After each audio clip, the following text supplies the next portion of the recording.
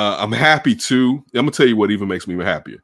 These kids decided in Coffee and Nayo to come back, and they increase their draft status, and they're gonna get paid more. They're gonna get a higher draft. They're gonna be drafted higher and get more money on their initial NBA contracts. And I'm damn happy for those two young men to be able to do that. And also the rookie, the freshman little point guard, they got to win off this past weekend. I can't remember his name.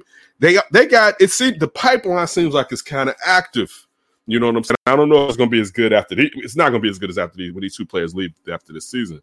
But still, so yeah, I'm that's a pretty good one, Ryan. I'm happy and I'm looking forward to March Madness. I'm not going to be as lucky as you to be at a sport book full of Rona, enjoying it. I haven't got the time off.